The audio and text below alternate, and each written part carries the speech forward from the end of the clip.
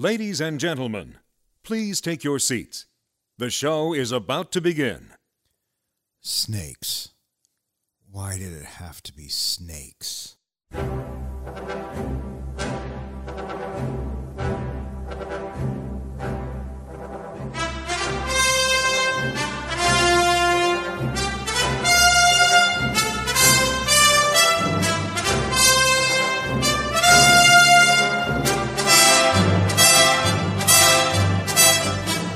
Good evening and welcome to another edition of Three Guys in a Flick. This is where we review the good, the bad, and the absurd.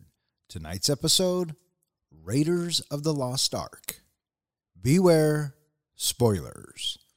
Coming to you from my basement, my name is Don, and to my right we have our comic book guy, John. I don't know. I'm just making this up as I go. And to my left, we have the professor, Ken. Hello. Where do we even begin? Released in 1981, the George Lucas written and Steven Spielberg directed action-adventure film launched an iconic character and film series that would go on to change the landscape of film forever. If adventure has a name, it's Indiana Jones. True that. Yeah. Totally agree. Correct me if I'm wrong. Is this our first Spielberg movie? I think you are correct. I believe it is, yeah. In my opinion, is probably one of the top two directors of all time in history. You know, and as I say that, I was thinking about it, and I don't know who I would put as his number two or who he would be 1 and 2 with. So you don't know the second one? No, not really. Nothing. That was going to be my next question. I mean, there's a bunch of directors that immediately pop into your head, right? Scorsese, Coppola. I mean, the list goes on and on. But I'd really have to sit down and think about, you know, is Coppola better than Scorsese? Do I like Scorsese more than Nolan? Is Nolan even in the running? What about Citizen Kane and all that bullshit, right? Or James Cameron. When you talk about the scope, the scale, and the quantity of movies that he has put out, bar none, he has to be the 800-pound gorilla. You cannot talk about directors without talking about Spielberg. Right. And he's such a natural storyteller. And as you were saying, the scope and the look, and he has a feel to every movie. And he once said, every time I go to a movie, it's magic, no matter what the movie is about. And that's always resonated with me because I feel like movies have always been a way for you to escape for an hour and a half, 2 hours, right? And we've said this before. I mean, it always comes down to the story and how it's told. And I don't think anyone tells a story better than Steven Spielberg. No. Before this movie, he was writing the success of Jaws? Was there any movies between this, Jaws, and this movie? Well, I'm glad that you asked that, comic book guy, because after Jaws, he went and made Close Encounters of the Third Kind. That's right. And a not so well received 1941. And then he comes out with Raiders of the Lost Ark. And then during the filming of Raiders of the Lost Ark, he wrote another script for another movie we've heard of. Yeah, E.T. Another thing about Spielberg is that Raiders of the Lost Ark is one of his few movies that he says, I would not change a thing about it. Yeah. And that is got to be high praise coming from a genius like Spielberg to say. And especially when, like for this movie, you have the mega team. You have Spielberg and Lucas. Yeah. Yeah. At the time, there was no better team.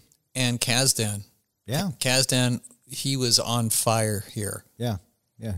He's a screenwriter. When you first heard the two of them were pairing up, did you get a little giddy? In 1981, no, dude. I was in first grade. Oh, well. Did you get giddy because you were in high school? No, I knew their movies. I was excited about it.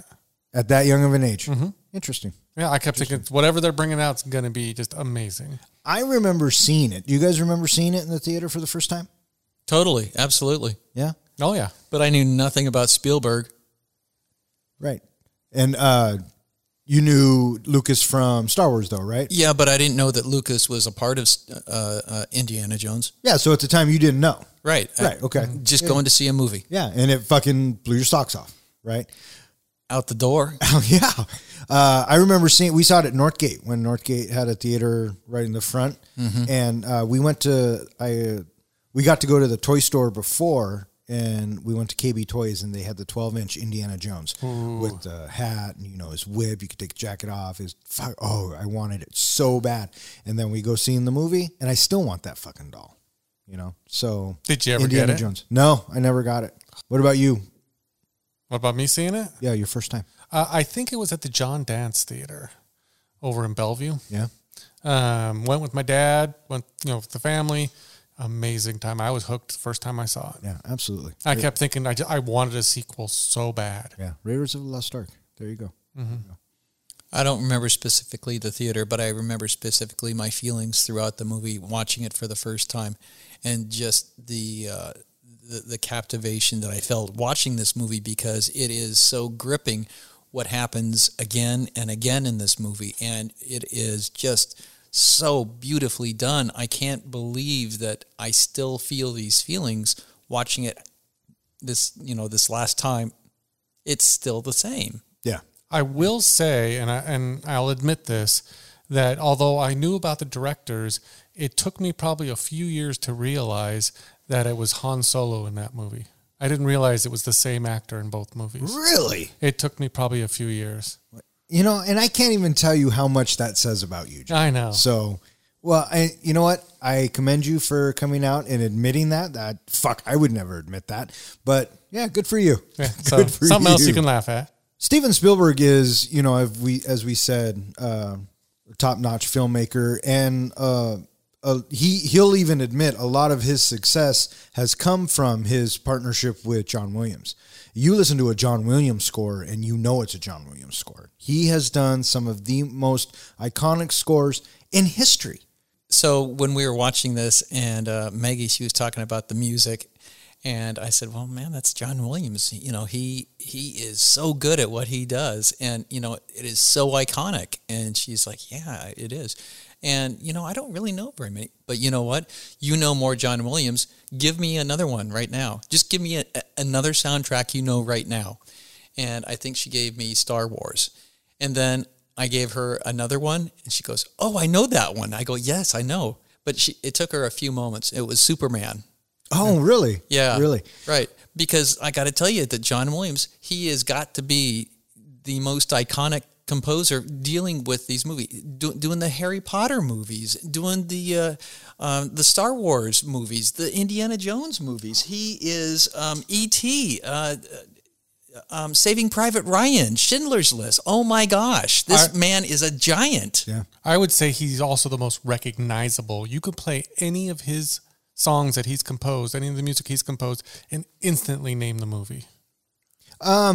You could, absolutely. And it's funny that you guys say that, because Elise and I were watching Harry Potter, and one of the scores came on, and she kind of looked at me and she goes, that really sounds like Star Wars. And I said, because it's John Williams. And so when we sat down, she watched Raiders with me, and it's playing, and I say, do you hear Harry Potter now? And she goes, oh my gosh, that's Harry Potter. And it's not, it's in the vein of Harry Potter, or it has the essence of what Harry Potter would become, because everything's different. I mean, he does it in such a style that it's so recognizable. Absolutely. Just the greatest composer. Just ever. a waft. Yes, ever. You can hear a little Star Wars in the Indiana Jones music too. 100%. You could hear, and I'm going to throw you guys for a loop on this one. You can hear Jaws in Indiana Jones. I would agree. So, yeah. The pairing that he's had with Spielberg, they seem to be tied at the waist. Now, I had heard that John Williams actually brought Spielberg 2 different theme songs for Raiders of the Lost Ark. Spielberg loved them both so much, he ended up combining them into the Raiders March, I believe they called it. Yeah, well, there's no more recognizable tune than the Raiders March outside of Star Wars. You know what I mean? Mm-hmm. So the iconic moments of the Raiders Dun, dun, dun, dun, dun, dun, dun, dun. John Williams said he labored forever about those notes. He spent hours, weeks, months pining away over what he wanted that music to sound like in order to make sure that it conveyed and captured what he thought that it needed to convey. And he said, just those few notes, I spent so much time going over and over them again and again. Yeah, so passionate. The music is very much part of the story, right? And it propels the story and it enhances it, and it even moves us along without any dialogue. So John Williams does that so well, and we could go on and on and on about how great John Williams is, but we do have a movie to review. Let's talk about Oscars. So it won for art direction, film editing, sound editing, and visual effects. But it got nominated also for picture, director, cinematography, and original score. So it's nominated for Best Picture, losing out to Chariots of Fire. I would have chosen Raiders of the Lost Ark. Well, of course you would, if you were a 5-year-old boy at the time. I saw Chariots of Fire, and I think I fell asleep halfway through. When did you see Chariots of Fire? Same time. You remember that? Oh, yeah. My dad took me to it, and I think I fell asleep during the beach scene. I don't think I've ever gotten through it as well. It's rough. But back then, I would have no interest in it, right? If we should watch it. We should check it out one of these days. See if it was better than Raiders of the Lost Ark for Best Picture. Why do you hate me? So I was reading where George Lucas came up with the idea for Raiders of the Lost Ark. He actually, and I was surprised by this, he had come up with the idea for this movie before he even came up with Star Wars. Yeah. He was very inspired by the Saturday morning serials, those type of movies, and he wanted to always direct a 007 James Bond style movie. So he wanted to create a character very similar to that, but he could never get the interest in it. He could never get the backing. But he happened to go to Hawaii. Did you hear about this whole story? Yeah, he went with Spielberg. Yeah, well, he went to Hawaii and Spielberg joined him there. And this was while Star Wars was premiering. Lucas had a habit of not going to any premieres because he didn't like all the hoopla. Right. So he went to Hawaii, and while they were there, he told him about wanting to always make a James Bond style movie, things like that. And Spielberg said, let's make Indiana Jones. Let's make this movie. And George Lucas jumped on it, and it was a great idea. Originally, though, did you hear what they were going to call the movie or what the main character was? Indiana Smith. It wasn't until Spielberg kind of started piping in that he said, no, I don't like Smith. There's another movie out there with the Smith in the name. He says, let's make it Indiana Jones. Yeah. It rolls off the tongue way better. Yeah. And do you know what the inspiration is for Indiana Jones? Idaho Johnson. Well, there was a movie out there called Idaho Jones with Charlton Heston a while back. But actually, in the third movie, in Crusade, it's brought up that Indiana Jones is named after the dog. Lucas got the idea from his dog that was actually named Indiana. Yeah. And I guess one day he saw his dog sitting co-pilot with his wife in the car, and that's where he got the inspiration for Chewbacca and Han Solo. The dog was a Malamute. Yeah. So he had sort of that Chewbacca-looking face. Yeah, so that dog, Indiana, inspired both movies. Another thing that Spielberg and Lucas kind of debated on and argued on was the character of Indiana Jones. Lucas wanted him to be a playboy, wanted him to kind of be sort of like a James Bond type character, that he slept around, he was kind of suave and, almost like a spy. In fact, that scene that we're going to get into in a little bit where Brody visits him at his house, he was supposed to have a woman in the bedroom, and that's why he's all in his bathrobe, because he's this playboy character. Spielberg hated that idea. He did not want him to be this playboy character. He wanted him to be a more darker character. In fact, he wanted him to be more like Humphrey Bogart and more of an alcoholic. And he kind of got his way in the scene where Indiana Jones thinks Marion has died. You see Indy hitting the bottle. That was kind of the darker version that Spielberg saw. The one who won out was Philip Kaufman, who decided he wanted him to be a swashbuckling kind of character that we got today, the Indiana Jones of today. Yeah, it's funny that you say that about Lucas's idea because I'm pretty sure Lucas would have wrote in the lady who would have been in his bed was the student who was saying "love you" I with her love you. eyelids. Yeah, you sick fuck, George That's Lucas. nasty. Released on June 12, 1981, Raiders of the Lost Ark was directed by Steven Spielberg, screenplay by Lawrence Kasdan, story by George Lucas and Philip Kaufman, music by John Williams, and it stars Harrison Ford, Karen Allen, Paul Freeman, Ronald Lacey, John Rhys Davies, and Delholm Elliott. I was just going to say that, I love the casting in this movie. Harrison Ford is amazing in the movie. He was the first choice for this movie by Spielberg, but Lucas wasn't sure about having in the movie because he didn't want to put him in every one of his movies. He just had him in Star Wars and wasn't sure about putting him in this movie as well. What other movie was he in? American Graffiti. Bang goes to the professor. Exactly. So they thought about having Tom Selleck, and they had him come in and do a lot of read-throughs, things like that. But because of Magnum PI, which was just starting then, he couldn't obviously do the movie. He had prior commitments. Yeah, and you can see all of the test footage and all the test screenings that they did. That's all on YouTube. Yeah. So yeah.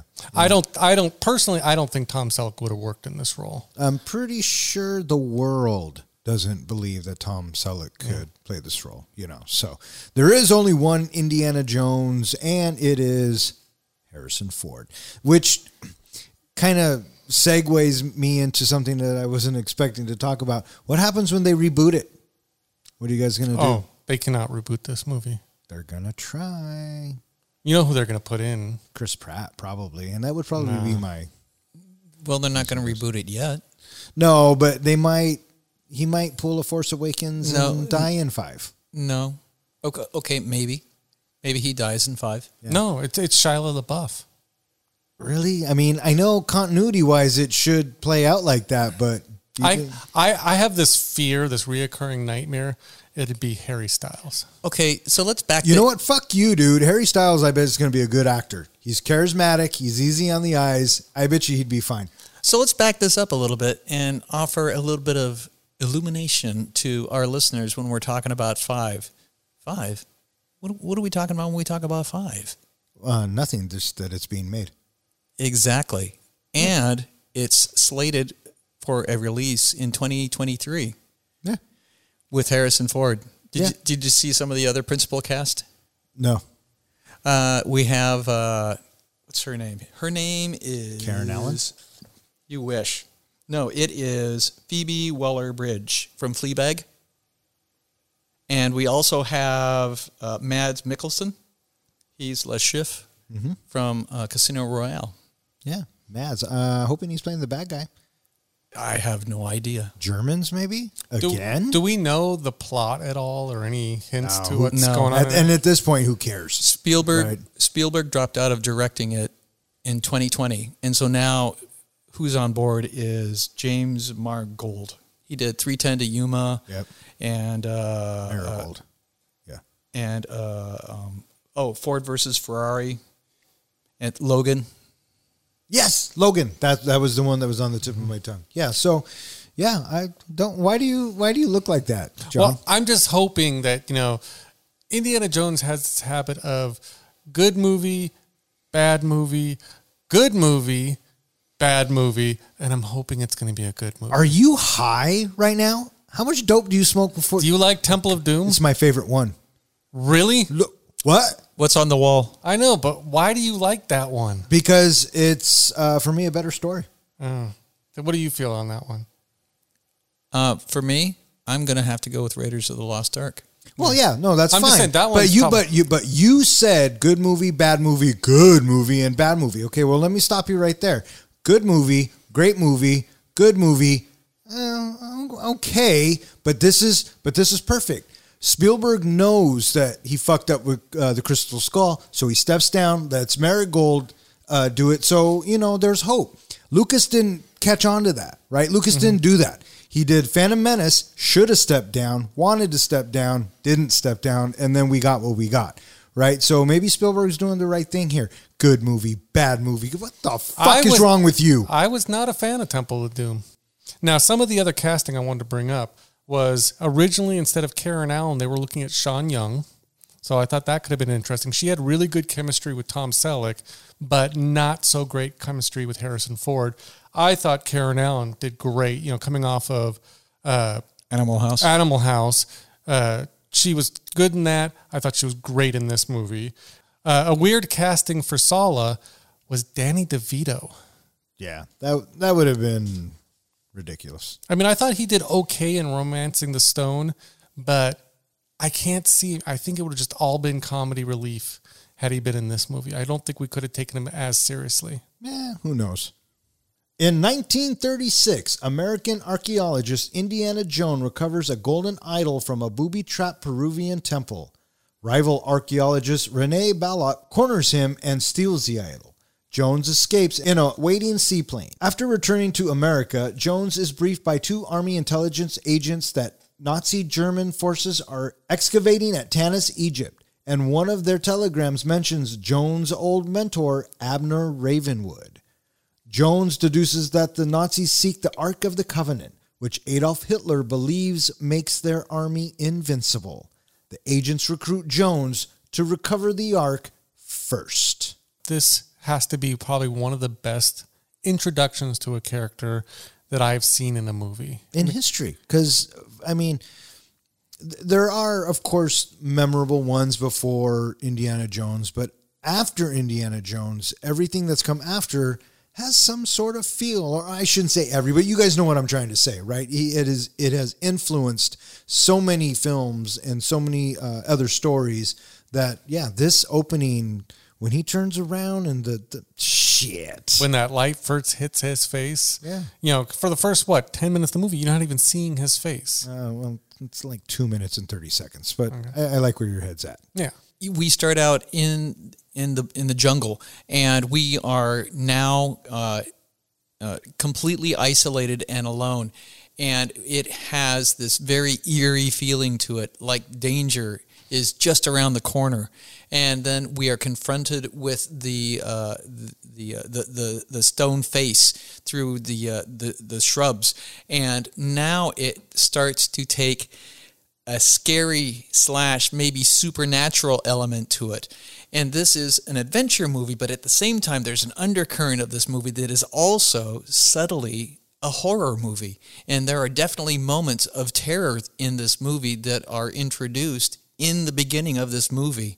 And we go through light and dark, light and dark, light and dark, until we finally have our eyes with Indiana at the water, and the gun comes out, and then we have that silhouette of him where he recognizes the sound of the gun being drawn, and then right after that, when he cracks the whip, it's like you were not expecting a bullwhip. Holy moly. And when do you see a bullwhip since then used? And if you ever do, you're thinking Indiana Jones. Absolutely. It is iconic how he introduces himself. And oh so briefly, he's into the light, but then right after he's into the light, half of his face goes into darkness. And we're not sure necessarily who Indiana Jones is. Is he good, or maybe he's not good because his face is somewhat shrouded in darkness? But right away, we know he's cool. Oh, yeah. Top notch. He's a badass. The fedora, the leather jacket. Come on, man. Right? Mm-hmm. Now, at that time, instantly I knew I wanted to be Indiana Jones. What kid didn't? Yeah. Right? And then into the temple we go. And as we are exposed to the various traps, we have all of these things being shown to us, these obstacles that are going to come back into immediate play in just a few moments. As we get to the temple and we have the low lighting and we see Indiana Jones figuring out how he's going to work his way across, we realize that now it is laden with yet more traps, and he gets up there, and there is maybe 5 cinematic moment pictures that you can think of besides this, that it instantly locks you to the movie. Indiana Jones standing there with the little, statue in the light. He's in the dark with the gold shining on his face. And we have him right there like that. I can think of few other movies where you will go just like that. Raiders of the Lost Ark. Mm-hmm. Few do that. Yeah. We also, the whip scene in the beginning where he disarms the guy, we know he's a badass. When he gets to the cave, we know he's intelligent. He's got some smarts that he's kind of figured things out. He even brings up that he's gotten farther than his previous competitor.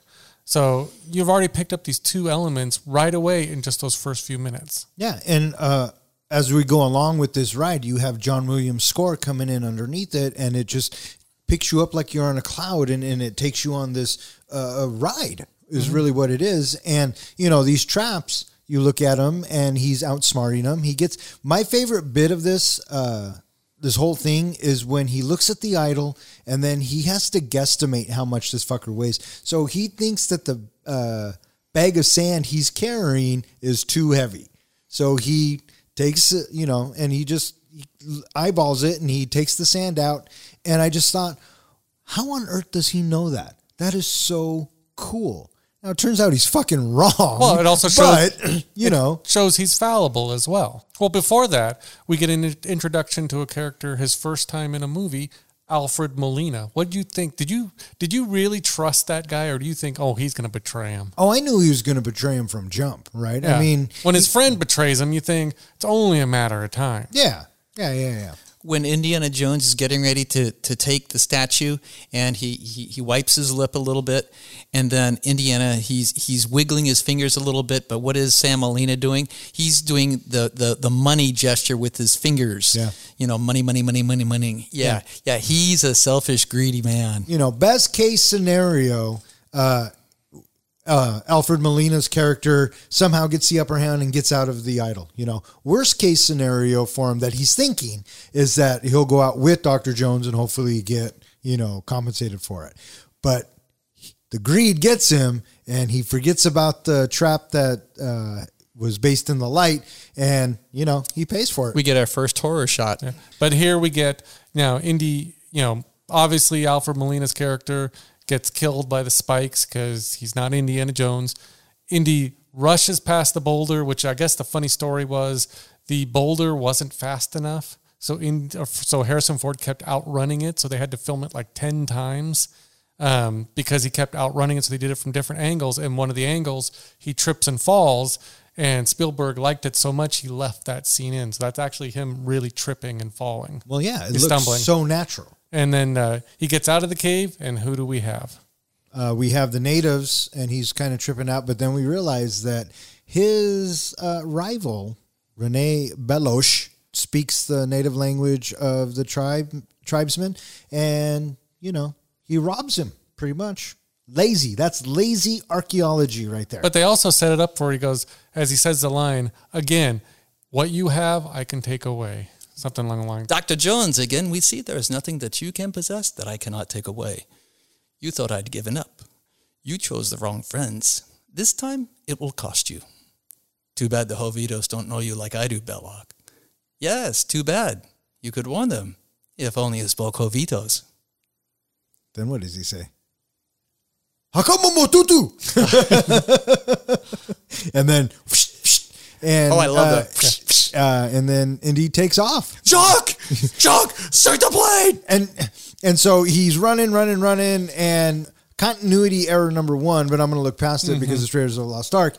He runs into the bush, swings with that iconic Indy theme at the same time, swims to the plane, gets in. This is where we establish that he has a fear of snakes. It takes off again with this beautiful score. And I'm thinking to myself, well, if you wanted to make a James Bond movie, you had an opening like James Bond. So well done, and one of the greatest openings in cinematic history, I would say. So now we're back at the university, and this is where we get to meet Professor Jones. And he's explaining, he's in class, and he's explaining whatever he's talking about. And that's where we get the shot of the girl sitting in the front row, and it says "love you" on her eyelids. And the women are gaga over him. Yeah, and he gets all fumbly and stumbly when he sees it. And then what is Marcus? Marcus Brody is the dean? He's the museum, manages the museum. Oh, he manages the museum. He comes in, and, Indy's like, the class gets over or whatever. And Indy's like, oh, I had it, Marcus. I had it, And so very quickly and through their interaction and through the way they are together, we can establish that Marcus Brody and Indiana Jones are good friends. Yeah. And they've probably been in each other's lives for a while. And then Marcus says, okay, that's great, Indy, blah, blah, blah. But, there's some guys who want to see you. Turns out to be the army. And this is where we get into the whole crux of this film. And this is what he's going to go after. You're just moving too fast for me. There's really not much to say. Before that, when Brody and him are talking, first of all, you get the impression now, you've added that he's fallible early on and all that, but you get the impression that he's not greedy. What he's doing is actually for historical value. He's trying to get these trinkets and these historical items, not out of greed, because he wants to share them with the world. The money he gets just pays for his next adventure. So he's not like Belloc and other people who would just do it to make, a big score, things like that. Come on. No, Finish that point. That he just wants to save things for historical reasons. But he's not that far off from Belloc. Well, Belloc brings up a point that he could be pushed that far. He is a robber. Right? Why is he robbing? Well, they bring it up in the third movie. We're not talking about the third movie. I know. And he even brings it up here. That he's not robbing it. He's trying to save items from other people who are going to rob them and steal them. He wants to take them before they're pillaged and these things are gone for good. He wants to give them to a museum where everybody can appreciate them. So I don't see him as robbing it. I see him as saving it before somebody else robs it. Semantics. Total semantics. He is Batman a vigilante? Now can we talk about the fucking Army intelligence? Absolutely. Is that okay? You are allowed to move on. For fuck's sakes, this guy. So he meets with the army guys and they tell him that, you got to go get the Ark. This is, I think, a slightly overlooked scene. This is a brilliantly shot scene. Yeah, absolutely. And it keeps you in and it explains our story and explains what he's going after. And the way he tells the story, he tells it as someone who doesn't believe in all the magic and the hoopla and the power of God and all that. And he kind of dismisses it when he's talking about it. He's in for it for the archaeological find, for history. Marcus, on the other hand, says it with a little respect. And maybe it's true, maybe it's not. And then the army guys are like, or the one army guy, is that Porkins, by the way? It does look like him. I think it's Porkins. But the Porkins character is more on the lines of, Indy, like, this is bullshit. There's no such thing. But it's the other guy who keeps asking the question and going, well, what did that do? And what does this do? Because they represent us. They are our audience. Sure. We have Brody and we have Jones who know the story, but these two don't. And so when we are learning about what our story is going to be about, that's why we are here. And they come up and they get up onto the stage. And Indiana has that ridiculously large book with those two big clasps on it. And what does he do? He slams it on the table. It just, boom, it just echoes throughout the whole room, calling attention to this book. And the book continues to stay in the shots. And when we have these people talking to Indiana, they are telling us our questions that we have. Well, what is this? And didn't you guys ever go to Sunday school? We get that courtesy of these two people from the military to hear the story. Yeah. And then the convenience of that picture that, he opens up the book and boom, there it is. And now we have a visual representation on what everybody is getting so excited about. The Ark of the Covenant. This sets up our first kind of Indiana Jones mission, that they bring up the staff of Ra, the headpiece of Ra, and that's why Abner has been mentioned, is because he was the expert on this Tanner. What was it called? Tanis. He was the expert on Tanis. So it must have something to do with the headpiece of Ra. He must know where the location of the Well of Souls is. So that's why Indy has to go there. But then later on, when Brody goes to, I think it's when Brody goes to Indy's house, they bring up the love interest. They bring up Marion. And he's going to see her again after some bad juju has happened between them. Yeah. Well, one thing that I love about these types of movies, and I brought this up before, is when they bring in mythological elements, when they bring in things that are actually have historical value, all of this, and some people may not know this, all this stuff they talk about the Ark of the Covenant is directly pulled out of the Bible. It's there are actual passages in it, and I will be quoting some of them, throughout our podcast here, talking about them. But if people want to, I actually went through and did the research and found the actual mentions in the Bible about the Ark of the Covenant and about elements that happen in this movie. I'll be posting those on our website, 3guysandaflick.com, if you want to check those out, because going through them all would just take way too much time. And one of the first things that they bring up is about the Ark and about what's in the Ark and the Ten Commandments. Like I said, that's directly pulled from Deuteronometry, chapter 10, where it speaks about the Ark and its contents and its abilities, things like that. That is actually a direct pull from the Bible. So the map of the plane of the plane flying through the different countries. Mm-hmm.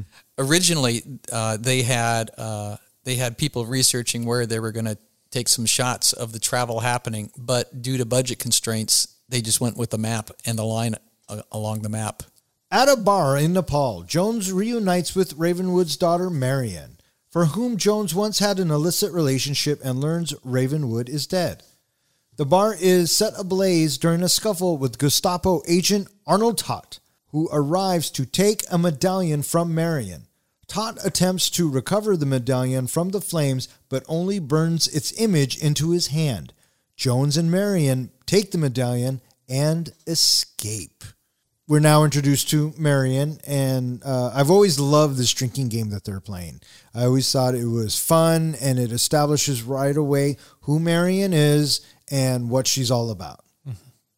There's actually some story behind that was in the script and was portrayed in the comic books. She actually worked at that bar for years. Something happened to the owner, and she ended up owning the bar. So that's kind of where she got in that position. And she had basically become a con person, that she was conning people out of their money, playing drinking games, hustling pool, things like that, all to supposedly raise money to get out of there.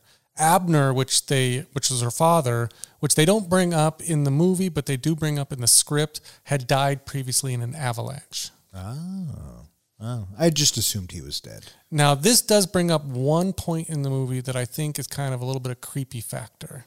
They talk a little bit about something happened between Indiana Jones and Marion 10 years previously. Now, in the script, it says that Indiana Jones is 35 years old. Marion is 25 years old. If they had had a love affair 10 years previous, that would put Indiana Jones at 25 and her at 15. Why would you want to piss all over Indiana Jones like that? I just think that's a little weird continuity thing that they could have done that a little bit better. Yeah, they could have, but it might explain, though, if there was a spark, but no one says that they actually did anything. But if there was a spark between them, she had a huge crush on him, something, it explains why he had to leave town. He had to get out of there before something happened between the two of them. And that maybe Abner asked her to leave. I think you're going down a rabbit hole that no one needs to go down. And now you're just pissing all over the professor's movie. So in fact, I still revoke your 5 rating of this movie, because yeah, you don't get to call Indiana Jones a pedophile and then give this movie a 5. There is no proof he did anything with her. I'm just saying. But the it's way weird I know, but the way you're saying it, the way you're bringing it up is implying that happened. No. So I'm just asking questions. Oh, is that what it is? The comic book guy. You never picked up on that weird, creepy factor there that she might have been pretty darn, because she even says, I was a child. And when I watched it, I thinking, okay, she was like 18. Okay. So that's what I thought too. Yeah. So thanks for pissing on our dreams too. Okay. Well, that's what I'm here for. Yeah. Well, I'm sorry that took you out of Raiders of the Lost Ark. It did take me out, but it's something to think about. I mean, I never even thought about it who until wants recently. to think about that shit? Why would you want to think about that? It's just, like I said, that was probably an element of poor writing right there. I don't even know how to address that. So, okay, there you go. Indiana Jones's introduction here is by Silhouette, and I love it. And, they get into it. He goes to see Marion. She fucking decks him. He probably deserved it. And then Indiana Jones is, I wouldn't say cold or heartless. I just think he's very matter of fact. And he's like, you know what? I did what I did. It was a long time ago. Get over it. But here's why I'm here now. You brought up a great point just a sec ago. This is probably one of my 3 favorite camera shots in the entire movie. One of them obviously being our first introduction where you were talking, Professor, earlier about the shadow on his face where you only really saw his eyes right before he whipped the gun. Second one being the silhouette on the wall. I thought this was just an amazing camera shot. It just really moved me. There's a third one later on during the dig where you see him putting the iconic hat where the sun is in the background, things like that. That is my 3 favorite shots from the entire movie. Yeah, all iconic. So Jones asks Marion for the medallion, and she plays coy with it, so they kind of move on. And she says, or he says, "Do you have it?" And she says, "I do, just not with me. Come back tomorrow." So he leaves, and then enter our bad guys, or bad guy. Courtesy of John Williams. Dun, dun, dun. Yep. And they come in, and this dude always creeped me out when I was a kid. Good evening, Fräulein. Yeah. I mean, in my head, I'm thinking about the unspeakable things that he could do to someone, torturing them wise, always freaked me out as a kid. I'm going to misquote it again, and I know you're going to not rag on me about it, but I do love the part where she's like, he's got the fire poker and he's got it close to her face, and she's like, "I'll tell you whatever you want to know." And he's like, "I know you will." That's pretty close. Yeah. Yes, to me, I know you will. And that face and the sweat on his face and everything, his creepy factor was just amazing. Oh, and during this moment, she goes, I'll cooperate. And he says, that moment has passed. So you're fucked. And then naturally, Indiana Jones comes in and we get into this big firefight. Now, I only have one question for you guys. Did you guys notice that Indiana Jones' gun changes in the shots? He has a revolver, and then he has a 45. I don't remember the 45. Very prominent. It even, when it's empty and it slides back, they even have that scene. And I'm thinking to myself, where did he get the 45? Because I know he loses a gun to Belloc, and then he obviously has a backup gun and throws it in his briefcase or suitcase. Maybe it came from one of the henchmen. But he hadn't got anyone close yet, because he does the whip, and then it starts on fire, and then they start shooting, and he ducks and starts shooting. So he couldn't have gotten the gun yet. Maybe he got it from the bar. Is this when he says whiskey? No. He has it way before. He starts shooting right away. Yeah. He starts with the 45, and then I'm thinking, wait, is that a fucking 45? And then it cuts to him in the revolver, and I'm all, wait a minute. And then from then on out, it's a 45 until... Oh, I'm going to go home and watch. Yeah, check that shit out. There's never a bad excuse to watch this movie again. Continuity. So they come in, they burn the joint down, and the German creepy dude sees the medallion sitting on the ground, but it had been sitting in fires, so it burns him, leaving it burnt into his hand. As the place is collapsing, Indy and Marion escape, and, she's like, "You done fucked up, buddy. You just ruined my fucking bar, so guess what? Now I'm your partner." She has the medallion. I'm your goddamn partner. That's right. And we, again, get to the plane. In another transition scene, we're off to another location. Traveling to Cairo, the pair meet Jones's friend Sallah. Sallah reveals Belloc is assisting the Nazis, who have fashioned an incomplete replica medallion from the burns on Tott's hand. Nazi soldiers and mercenaries attack Jones, and Marion is seemingly killed, leaving Jones despondent. And Ayman deciphers the medallion for Jones, revealing one side bears a warning against disturbing the Ark, and the other bears the correct measurements for the Staff of Ra, an item used to locate the Ark. Jones and Sallah realize the Nazis are digging in the wrong location, infiltrate the Nazi dig site, and the correctly sized Staff of Ra to locate the Well of Souls, the Ark's resting place. They recover the Ark, a golden decorated chest, but Belloc and the Nazis discover them and seize it. Jones and Marion, whom Belloc has held captive, are sealed inside the well, but the pair escape and flee with a truck carrying the Ark. Alongside Marion, Jones arranges to transport the Ark to London aboard a tramp steamer.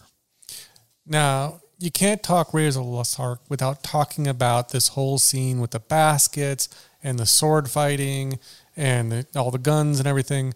It's just an amazing scene. This is one of the iconic scenes, I think, of the movie with all the baskets all over the place. What did you think of this scene the first time you saw it? Oh, it was it was pure magic. You know, them running through the square. Well, first they start off like they're on a date, walking through the city. You know, because the meeting doesn't take place till later, and they're killing time, and then they are being followed, which I'm not sure why they're being followed. Belloq has no idea that Indiana Jones is there, right? But yet we have these Nazi guys in suits tailing him and following him. And, you know, why? There's no reason to follow Indiana Jones. But they do, and the chase ensues. And I like, you know, he's doing his best to protect her, but they get split up. Another iconic scene from Raiders of the Lost Ark is this swordsman. Right? He comes out, he starts flaming his sword, and Indy being Indy, you think when you're watching it for the first time, you're thinking, you know, he's going to have to go into this big, long fight. And then fuck it. He just shoots him and ends it like there. Right? You know the story behind that, right? Yeah. Apparently everybody in the cast ate the food except for Mr. Spielberg. What did he bring? Did you read? He brought cases of SpaghettiOs. Yeah, and that was the only thing that he would eat while they were in Tunisia. So he's the only one who didn't get food poisoning. Right. And so Harrison Ford is suffering through food poisoning at the scene, and he's thinking, fuck, I can't do what we rehearsed. This is bonkers. He tried, can't do it. Yeah. And so he says, can I just pull out my gun and shoot him? Or Spielberg suggests, I forget. No, he suggested it to Spielberg. Yeah, he says, can I just pull out my gun and shoot him? And Spielberg was like, yeah, let's do it. Yeah, he says, can I just shoot the sucker? Yeah. If you watch the making of, you can actually see they tried filming lots of scenes where he took the whip and he whips the sword out of the guy's hand, then he gets a sword and he tries to sword fight, and he just could. That's why if you look at him, you can see he's all sweaty and just doesn't look good. He looks frustrated, and it's because he just was horribly sick at the time. Yeah. So he shoots this dude. Marion is making an attempt to get away, gets into the baskets like you were saying, and this a wonderfully filmed scene, and just the shots and the way Spielberg is playing guess where Marion is with the baskets, and when Indy comes running down the alley and the camera has stopped, but Harrison Ford just comes right on in, and he gets a close up of his eyes, like he's like, holy fuck, what do I do? And then with camera pulls out and all these baskets, it's fucking brilliant. Absolutely. You know what I mean? So yeah, and he's chasing, and the monkey gives up Marion, which is how she gets caught. And supposedly she gets put onto the Nazi truck. It takes off. Indy shoots it, and boom, we think Marion is dead. Now, did you catch that this stunt with the truck got screwed up? Yeah, there's a pole or something that comes up behind it to flip it. It was supposed to have a big explosion. It was supposed to throw it up in the air and flip it over, but the explosion didn't happen right. You could, had that telephone pole that came up underneath it and just kind of knocked it over. But it was they were out of time and out of money at that point, and so they just didn't want to refilm it. Yeah, so many movies are made even better because of happy accidents. Mm-hmm. So yeah, for sure. Now, you brought up a point earlier of why were they following Indy at this point. My guess is because at the bar scene, when that Nazi guy runs out and he burns his hand, he already knows that Indiana Jones is there. So he's put the connection that Indiana Jones is involved and Marion's involved. And they know there's a connection between Indiana Jones and Abner Ravenwood. Mm-hmm. Abner Ravenwood. So Belloq knows everything there is to know about Indiana Jones. He's been doing this to him for years, stealing all of his stuff. He is, as he puts it, Indy's shadow. He's Indy's dark side, Indy's opposite. So I think at this point, he's doing exactly what he said in the beginning of the movie, which is letting Indiana Jones do all the work and just following him to steal it all. That's a good point. I never thought about that. So Marion's dead. We're at the bar. This is where his Bogart depiction comes in. He's sitting there drinking, and it turns out that Belloq is at the bar too. And he comes over, and they start having a dialogue. And I like this bit between Indy and Belloq. It's really good. And Belloq's trying to appease to him, and say, "This what we're doing is we're making history. We're looking at history. Come on, let's do this." And Jones is, to his credit, he's kind of distraught over Marion, right? He's kind of pissed about it. And, the line where he says, Belloq says, it's a transmitter to God. And I love when Indy looks at him and he says, "You want to meet God? Well, let's meet him. You want to talk to God? Let's meet him together. I got nothing better to do." It is so brilliantly delivered by Harrison Ford. Such a great moment. When we get to the scene with the Eyman and the warnings, there was actually a deleted scene here. And I don't know if it would have given more context to the movie. It might have made the ending make a little more sense. When Indy says at the end, "Close your eyes, Marion, don't watch this," kind of thing. In that the Eyman, there's a scene where he's reading the medallion. He reads the warnings, and one of the warnings was don't disturb it. Well, there was also 3 other kind of gremlin warnings, which was don't touch it, don't look at it, and anybody who possesses it, it brings plagues with it. So these kind of lead into later on in the movie, obviously, don't touch it. When you notice they get into the Well of Souls, and we'll come to this later, they never touch the Ark. Have you noticed that? Until the very end of the movie, nobody touches the Ark. And that's because of this warning. And then the don't look at it obviously leads into the end as well.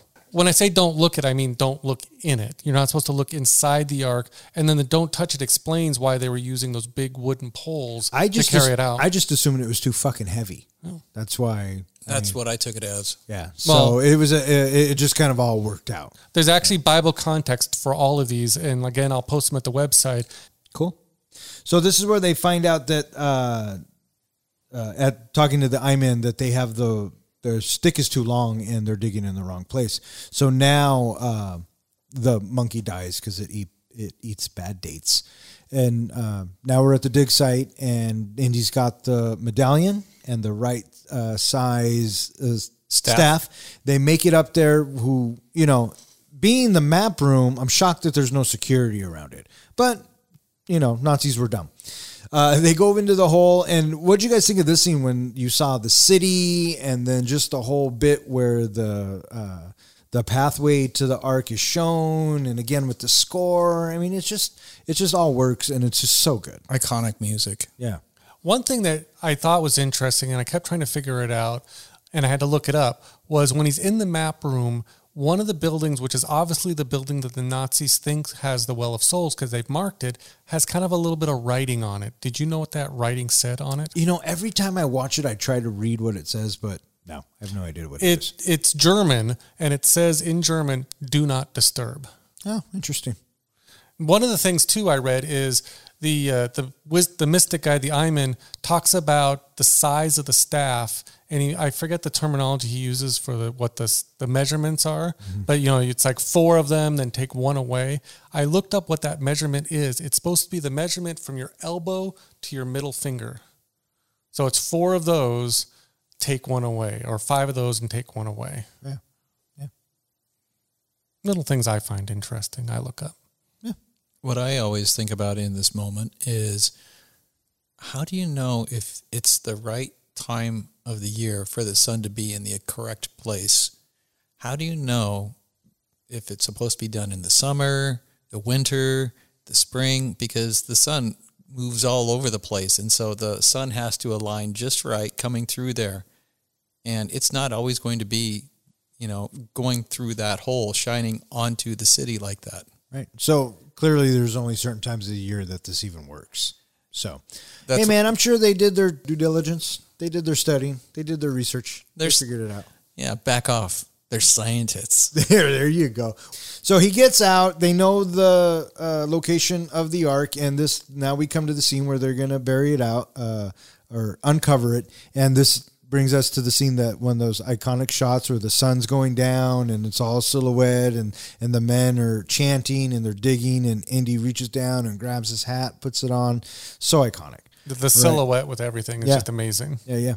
And they open it up, and they look over the edge. Sala says, "Why does the floor move?" And just in Indy's voice and his tone, wait a minute.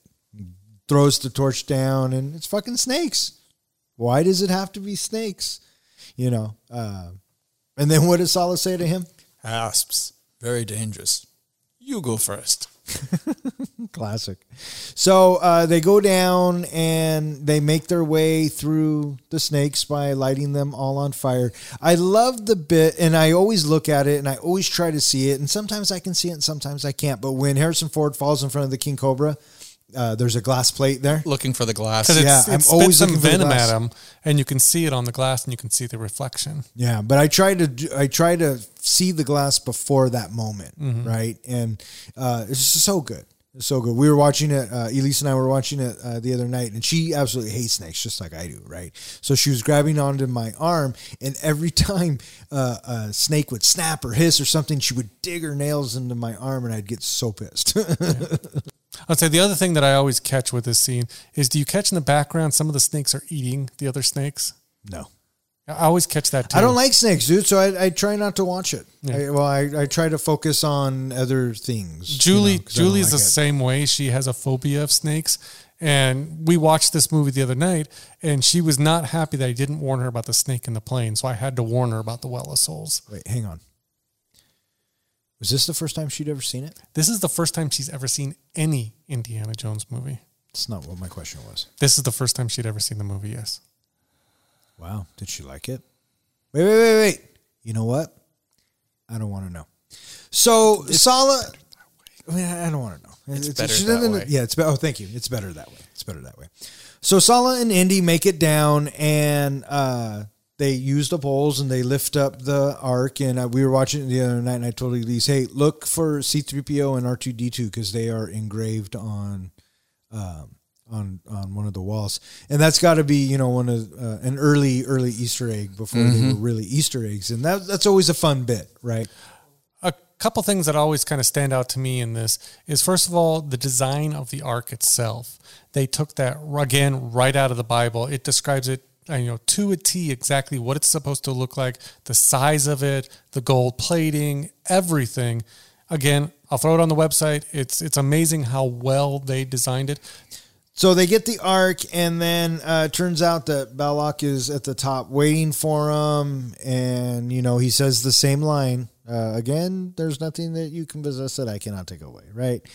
And Indy's kind of taken back, and he's worried about what's going to happen. And then they bring Marion. They throw Marion into the fucking pit, and this always gave me and this gives us a great scene of them trying to get out. Right. I love how he has to climb up the fucking statue, wiggle it back and forth. And the music up until that point is dire and we're in distress. And what are we going to do? But as soon as that statue starts to hit the wall, we kick right into the Raiders theme, and they bust through the wall, and Indiana Jones gets them out of it again. Which brings us to, I think, like you were saying, the horror element. I think this is probably the most terrifying scene, or one of two of the most terrifying scenes in this film, is when Marion's walking through and all those corpses are coming at her. And then it cuts to the one corpse, and there's a big fucking snake coming out of his mouth. What the fuck is that about? What is with all the noises that they're making? My speculation, because Julie asked me, why are they making noises? Why are there's sound coming out of them? I was thinking maybe this was a room that didn't have air in it before, and now the air is being released and coming through. Well, yeah. If you have to have an explanation, that's certainly a logical one.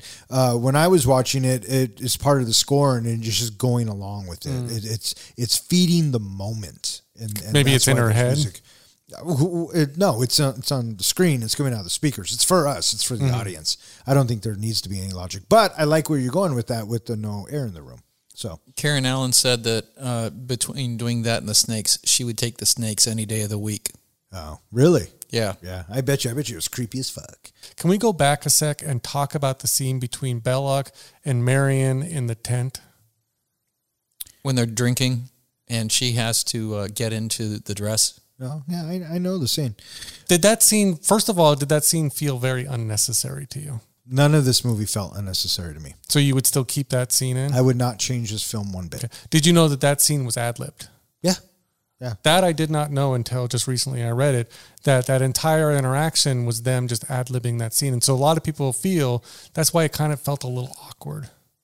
I didn't think it felt awkward. I thought it took us away from the action or what Indy was doing, which gives us as the audience a breather, and it also lets us know that Marion's resourceful, and she was going to get out of it somehow. And so I people pick shit apart all the time, and I think it's awesome that it was fucking ad-libbed, and they did. It looked natural, and no, I wouldn't change this scene at all. I guess one of the original plans for the story, and they kind of left it a little bit in the script, is they were supposed to be building up to a love triangle between Balak, Marion, and Indiana Jones, and that you wouldn't know until close to the end of the movie which way she was going to go.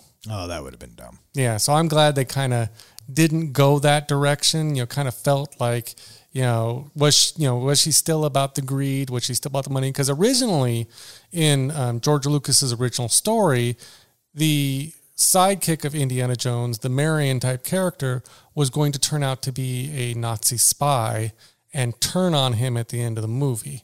They actually ended up saving that story, cutting it out and saving it, and that's where the sidekick came in the third movie. Oh. Us finding Marion alive also lends to what I was mentioning earlier about this darker side and how Indiana is not that far off from Belloc, because he finds Marion and he chooses the Ark over Marion. He chooses to go for the gusto of the treasure and leave his former love behind. Logically, it makes sense, right? He was sent there to do a job, and, he didn't ask Marion to come along with him. He might care for her, and that's all good and daddy, but he's 100% correct. He takes her out of there, and it's, all hands on deck, right? The jig is up. So the moment when we have Tote showing up again, and he is crashing the little dinner, and the hanger comes out. Mm-hmm. His little torture device. Yes. You think at first. The tension that is being built up with the music, and, he's a Nazi, and then all of a sudden it constructs itself into a hanger. That is one of Spielberg's favorite moments in the movie.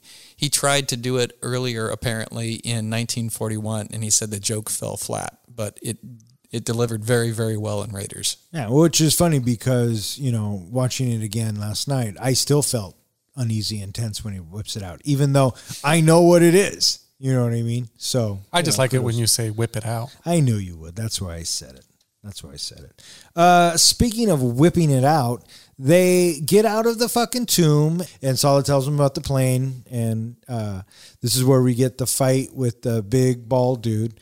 And great scene. The way it's shot, the way they build suspense, it's fantastic. One thing I love about this, and in a lot of these hero type movies, the hero is indestructible. The hero is unbeatable.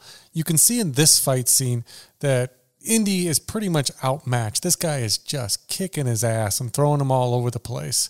And Indy, first of all, is not beyond underhanded tactics to win a fight. Throws dirt in his eyes, hits him low, all these kind of things, and he's still not winning. It's the propeller blade that finally takes this guy out. Yeah, he gets the assist from the propeller blade.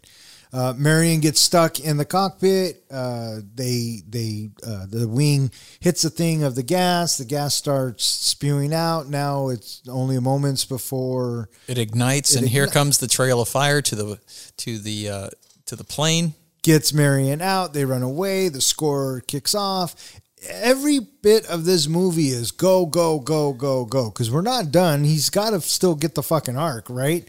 So the horse chase, he catches up to the truck. He takes control of the truck. He knocks all of the guys off one by one. Great stuff. And then the stunt coordinator, actually, of the film is the dude who climbs out and, starts to whoop up on Indy. And again, we see that he's fallible because he gets shot.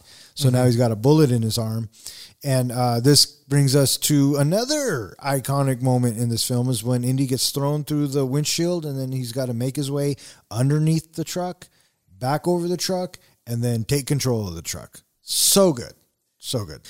So he gets control of the truck. He has the arc. They meet he meets Sallah and Marion at the docks. This is where they say goodbye to Sallah, which I always thought was if Indiana Jones was going to be tender at a moment, like maybe a Riggs and Murtaugh moment, this would have been it. And, he just tells Sallah, thank you. You're my very good friend. And that's probably a lot coming from Indiana Jones. And then, Marion kisses Sala, and I thought that was a real sweet moment as well. And then, start singing, they get on the ship, and we think so far so good, right? We're on the stretch home. Well, here's where comes in the, first of all, one of my favorite scenes, but comes in the ad lib when Marion's talking to him and she makes a comment that, you're not the same Indiana Jones from 10 years ago. And what's his quote that he says? It's not the years, it's the mileage. That was ad-libbed by Harrison Ford. That was brilliant. And it comes in a great scene too, and they start to kiss or no, first he's looking at himself in the mirror. That's my favorite scene. And she's looking at herself in the mirror. It's one of those mirrors that swivel, and she hits him and you hear him yell out, and we cut to the wide shot of the boat and we can hear it outside. That scream. Yeah. Yeah. And then she reaches over then she leans over and goes, "Did you say something?" And he's rubbing his jaw. That's one of my favorite scenes in the movie. It always makes me laugh every time. And then it gets a little hokey. I don't know. What do you think of the scene where it's like, well, where does it not hurt? And he points at his elbow and she kisses his elbow. Oh, I thought it was and sweet. Then points at the head. She kisses the head. Yeah, I know she points. You knew exactly where that was going. Yeah, of course. It was sweet. It was fine. But I love how that scene ends. He falls asleep. I love that's perfect. So brilliant. So brilliant. And as he's sleeping, I was, when you're watching it, you're thinking to yourself, he must be fucking exhausted, right? So no wonder. A German U-boat intercepts the steamer and seizes the Ark and Marion. Jones covertly boards the U-boat. The vessel travels to an island in the Aegean Sea, where Belloc intends to test the power of the Ark before presenting it to Hitler. On the island, Jones ambushes the Nazi group and threatens to destroy the Ark, but surrenders after Belloc deduces that Jones would never destroy something so historically significant, also surmising that Jones wants to know if the Ark's power is real. The Nazis restrain Jones and Marion at the testing site as Belloc ceremonially opens the Ark but finds only sand inside. At Jones's instructions, he and Marion close their eyes to avoid looking at the opened Ark, as it releases spirits, flames, and bolts of energy that kill Belloc, Tot, and the assembled Nazis before sealing itself shut. Jones and Marion open their eyes to find the area cleared of bodies and their bindings removed. Back in Washington, D.C., the United States government rewards Jones for securing the Ark. Despite Jones's insistence, the agents state only that the Ark has been moved to an undisclosed location for top men to study. In a large warehouse, the Ark is crated up and stored among countless other crates. Roll credits and roll the theme. The scene where the ship is boarded, the Ark is taken, Marion is taken, all of that. And then the next we see Indiana Jones has swam over to the U-boat and is basically getting ready to ride it to the island. Did that scene ever bother you at all? Did you ever question that scene? No. Well, you're wondering, how can he be safe on a submarine? Why is he going to be okay riding on a submarine? Yeah, I just assumed it never submerged. Well, it's going a long distance. Submarines go under the water. Oh, I understand what a Why would it stay does. up top? Why wouldn't they? It stays up top because the vessel goes faster above water than it does when it's submerged. And so to make the submarine go underwater, you're doing it to be covert. And if you're trying to be covert, you are sacrificing speed. Since they weren't trying to be covert, they were running on top of the water where they could go at full steam. That's a great reasoning, but I actually read ahead and there is a deleted scene here that explains it. And this is actually a big criticism people have on the internet about him being on top of that boat and not getting seen by this periscope and everything. If you notice when he swims out there, one of the first things he does is he walks up, he gets up top by the periscope and he goes to grab his whip. They cut the scene right there. Spielberg didn't like the look of what happened next, which is Indiana Jones actually took the whip and tied himself to the periscope because the periscope was always above water. If they submerged, they were still keeping the periscope above water. And there's actually scenes out there of as the boat's going through the water, you can see Harrison Ford halfway out of the water tied to this periscope, almost freezing to death. And so that's what they ended up cutting out of the movie because Spielberg thought it looked too hokey. I actually watched today on the internet the scene of him with that, and it looked really weird to see this periscope with Indiana Jones tied to it. It just looked very strange. But that's why when they finally get to the island and they're showing him behind the crates and everything, he's all wet and everything because he's basically been on there for hours riding on top of the submarine. And so, yeah, he's smart as fuck, right? He's Indiana Jones. I love the bit where the dude is yelling at him in German. He's combing his hair, fixing it, and then he hits him. And the cap flies up, and now he's got his ball cap. Yeah, I guess in German, the guy was saying, "What are you, sleeping back here? Why are you not fully dressed?" He asked if he was tired. He said, "Müde," which is tired.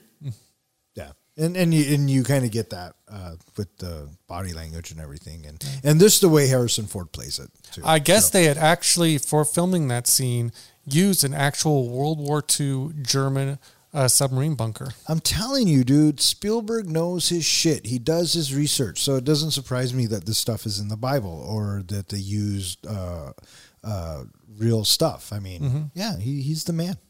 So they're taking the Ark to their testing site, and we talked about it earlier. Bellux tells the Nazis that, what if you take this in front of Hitler and it's a no-show? It's a big dud, right? Because the Nazi dude says, I don't know if I'm comfortable you doing your Jewish thing, right? Which is, Nazis. Well, I guess that line about, he wasn't comfortable with Jewish rituals, that was an actual scene they filmed later on when the movie was about done, because they realized Spielberg had realized he'd done a whole movie with Nazis in it and never, talked about Jews once in the movie. So they threw that scene in just to mention Jews. Oh, interesting. And, so they're going and they're marching along, and I'm thinking to myself, wow, this is a really long fucking place to take to do this test, right? And then Indy catches up with them and threatens to blow it up. And I like this scene too because Belloc is right. I mean, he calls him on his bullshit. He says, "All right, go ahead, blow it up." And I think this is meant for us to see that Indy's kind of turned around now, and he's saying, "I just want Marion. All right, just you do what you got to do. I just want the girl." And, he calls him on his bullshit and he gives himself up. Yeah. Because he's curious too, right? He wants to know what's in this motherfucker. Well, once again, Belloc shows that how well he knows Indiana Jones. One, he knows that he would never destroy something of such historical significance. And two, you're right. He's curious about what's actually inside the Ark, what it's about. Professor, you brought up earlier about Indy choosing, the Ark over Marion. Did you see that in this scene as well, or did you feel it was different?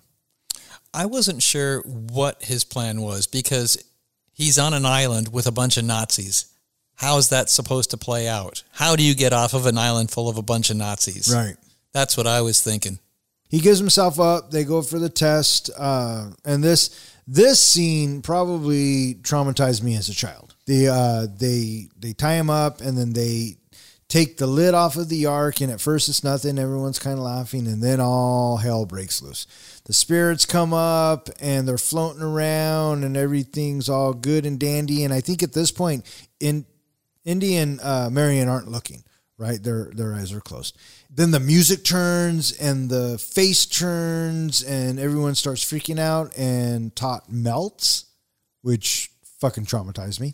The other German dude looked like he got just sucked from the inside out. Vacuumed inside. Yeah, great term, vacuumed.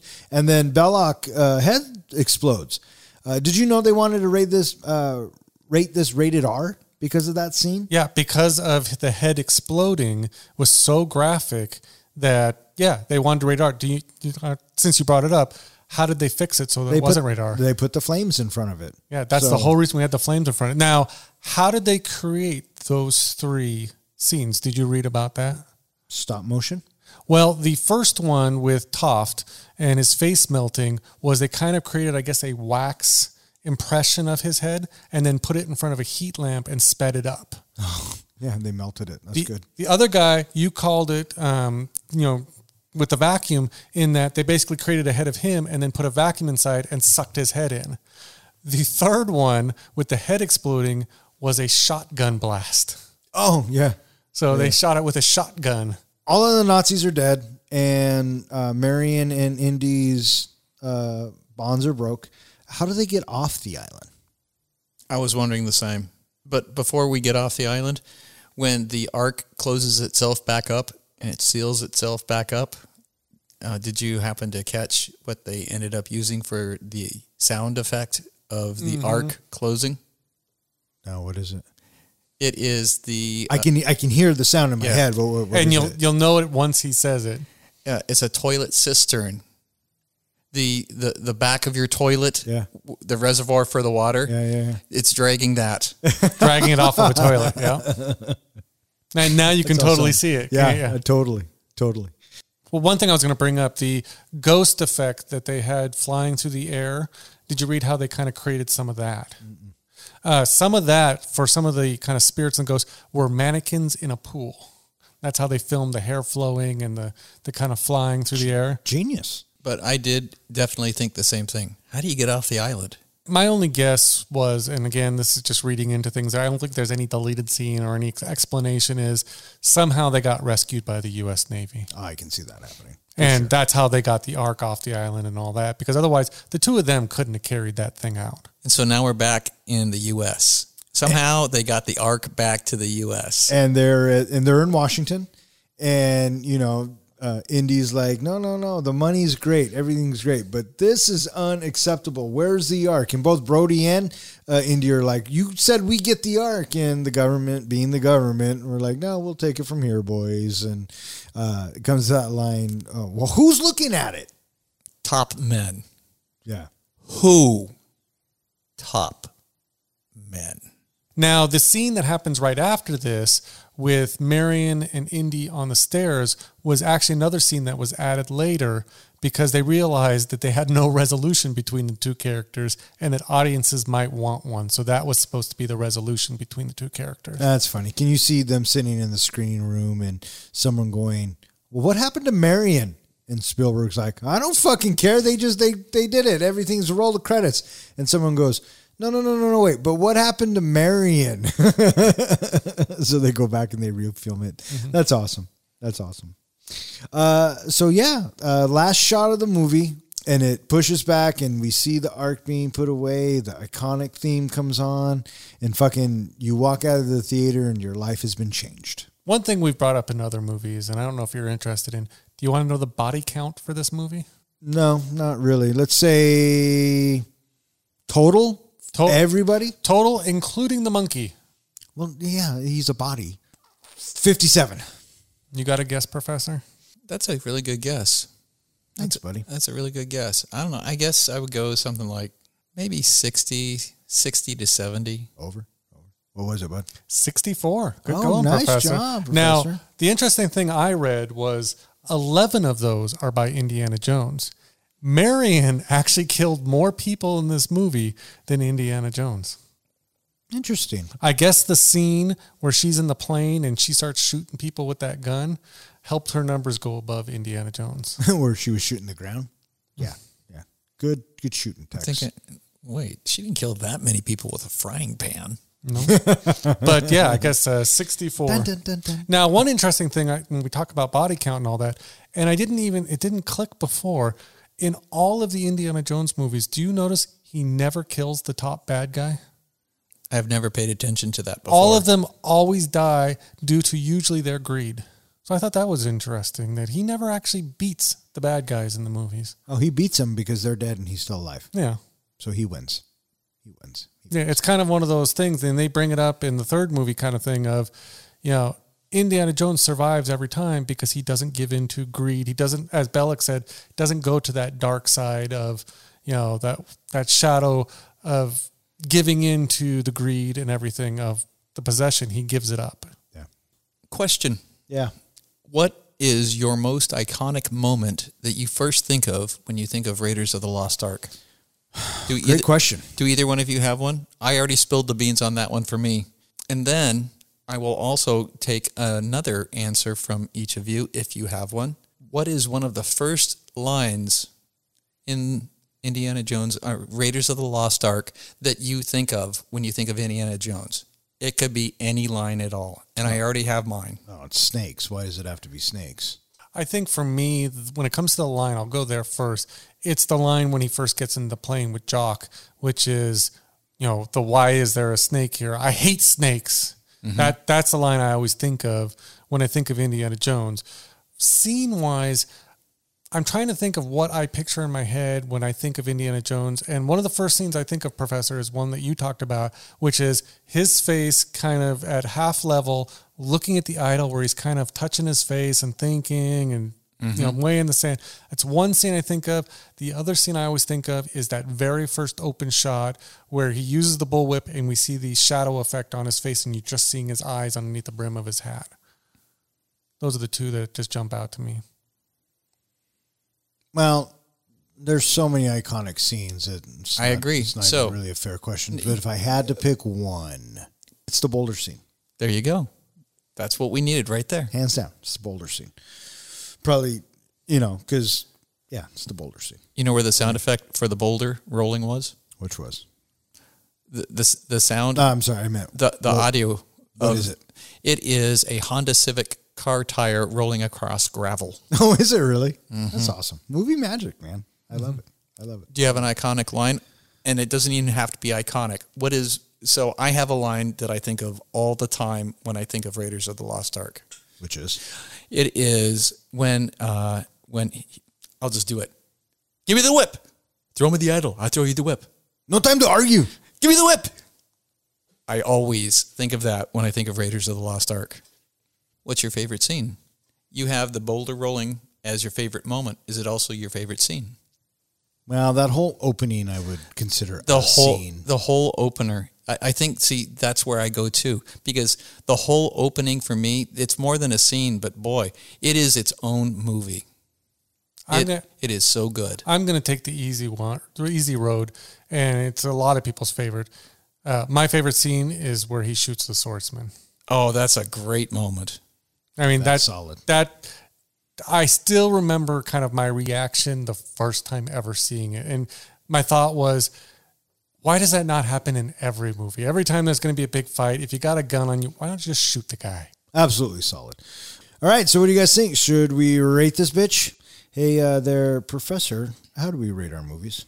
We rate our movies on a scale of 1 to 5. 1 to 5 what? 1 to 5 fucks. So, if we love a movie and it's cinematic gold, we are going to give this movie 5 fucks.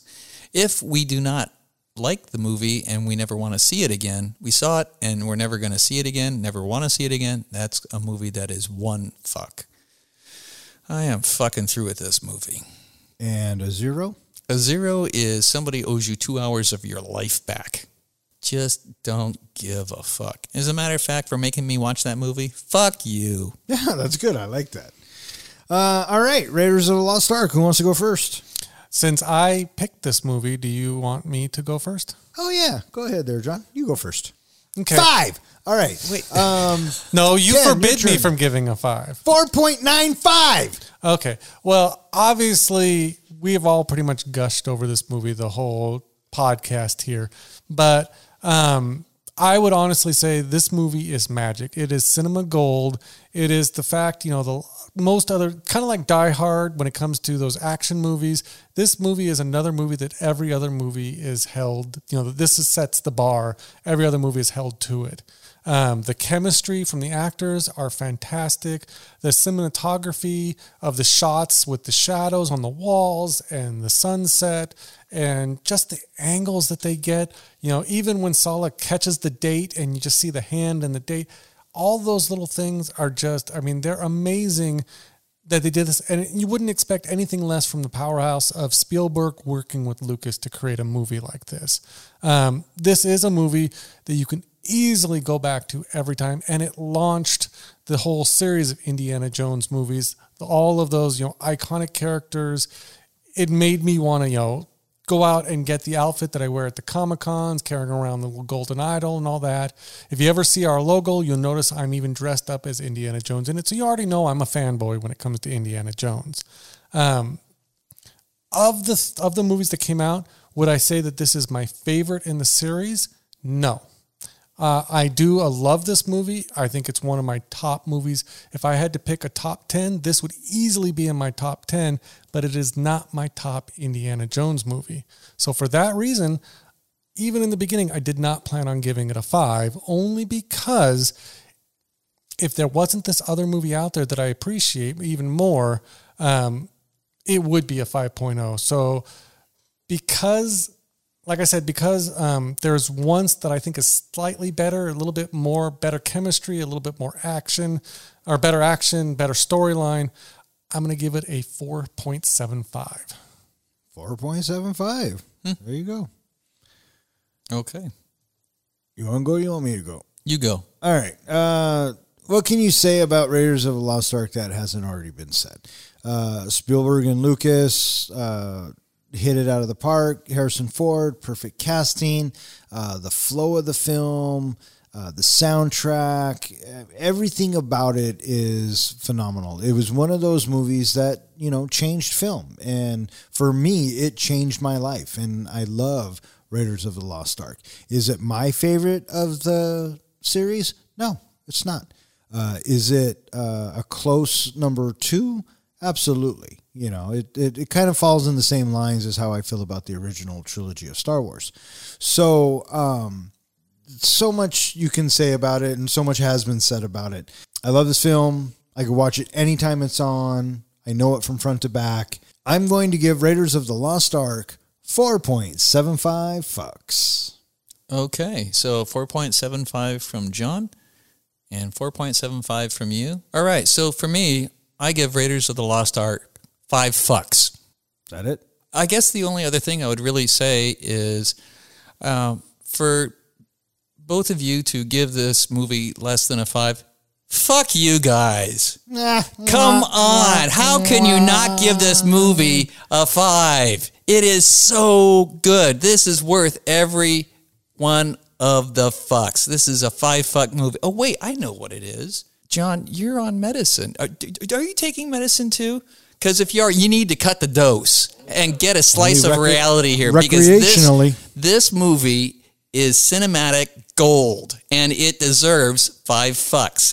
And for you to not give it 5 fucks means that you guys are warped, in my opinion. Now comes the time in the podcast where we are going to select our next director. What we did was we put directors into a hat, and we are going to pull a director out of the hat, and then we are each going to put a movie from said director into the hat and redraw, and that will be our movie for next week. Week 1 was John Hughes, Planes, Trains, and Automobiles. This was Steven Spielberg and Raiders of the Lost Ark. The other 4 movies that we didn't pick have gone into the Bronco helmet, so we will get to them eventually. All right, the next film, the next director we are going to be talking about is... Let me do that just for you. Martin Scorsese. Now that we have put 3 movies of Martin Scorsese into our Indiana Jones hat, we're going to let John pick our next film. Our next film is going to be... 2 absolute martinis. You know how I like them. Then 2 more after that every 5 minutes until one of us passes the fuck out. Excellent strategy, sir. I'm good with water for now, though. Thank you. It's his first day on Wall Street. Give him time. Aren't you married? Married people can't have friends. We're not going to be friends. No touching. The things they're doing now, Pops. Get out of here. They're bald from the eyebrows down. $22 million in 3 fucking hours!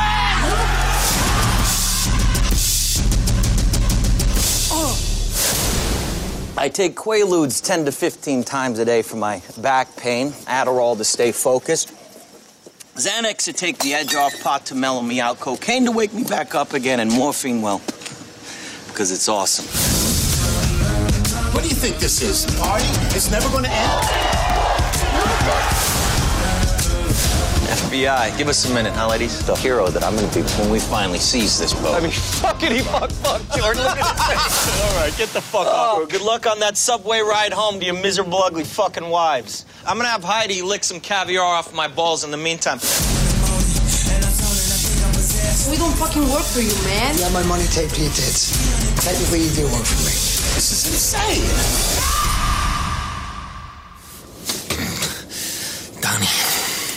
Donnie, this isn't funny. You gotta untie me, buddy. I can't untie you.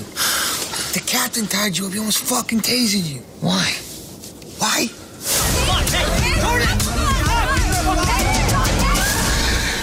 It's okay. Rub my temple.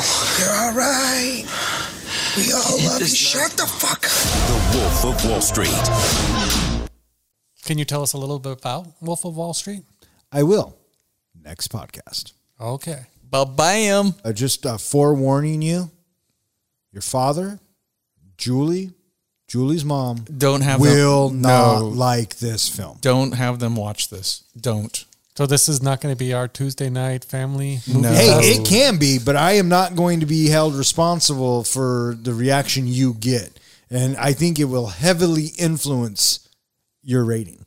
So, Well, my dad has walked out of a lot of our movie picks. Julie has sat through them. Tuesday night, Don't. Nana did not want to watch Raiders of the Lost Ark. She wouldn't even watch it. Yeah, just don't. This movie is not for Julie. this movie is not for a lot of people. All right, so we have The Wolf of Wall Street to look forward to next week. That is going to wrap it up for this episode of Three Guys in a Flick. As always, I want to thank all of our listeners, especially Zach, Ronnie, and Jill. Thanks for listening. Keep up. Share us with a friend. Hey, speaking of sharing us with a friend, hey, John, where can they find us? They can find us at any of the podcasting hosting sites. We are listed on Podbean, Spotify. We're listed on iTunes, all of them. If you do happen to listen to us on any of those podcasting hosting sites, please go ahead and subscribe so that you can get information when we post new podcasts or post clips or any new information, news, things like that. We'd love to build up some of our subscriber numbers. They can find us at any of the social media sites. We are on Twitter, TikTok, Pinterest, Instagram, Facebook. I've put us any place I can go ahead and get us on, and we're going to start being even more active on that.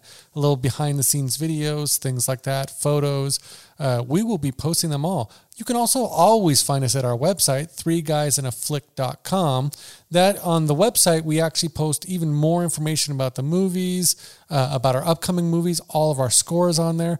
Be sure to check it out sometime. We'd love to have you visit the website. All right, so there you go.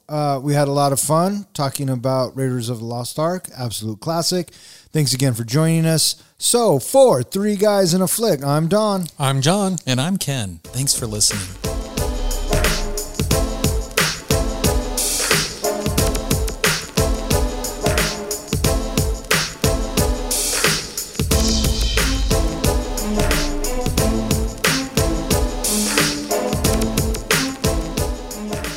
Take away. That's right. If you're going to quote fucking Raiders of, you know what? You don't deserve to give it a 5. You have your 5 privileges have now been taken away, comic book guy. I'm sorry. I hate to. It hurts my heart to do that to you. So great line. Did you add a whip sound? No.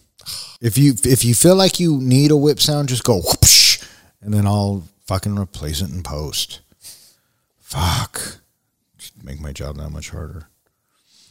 See, the professor doesn't say anything because he knows. He likes me just the way I am. Yeah. Every time you shake, you shake the fucking table, dude. Fuck. Again, blowing the flow. Fuck off. Good night.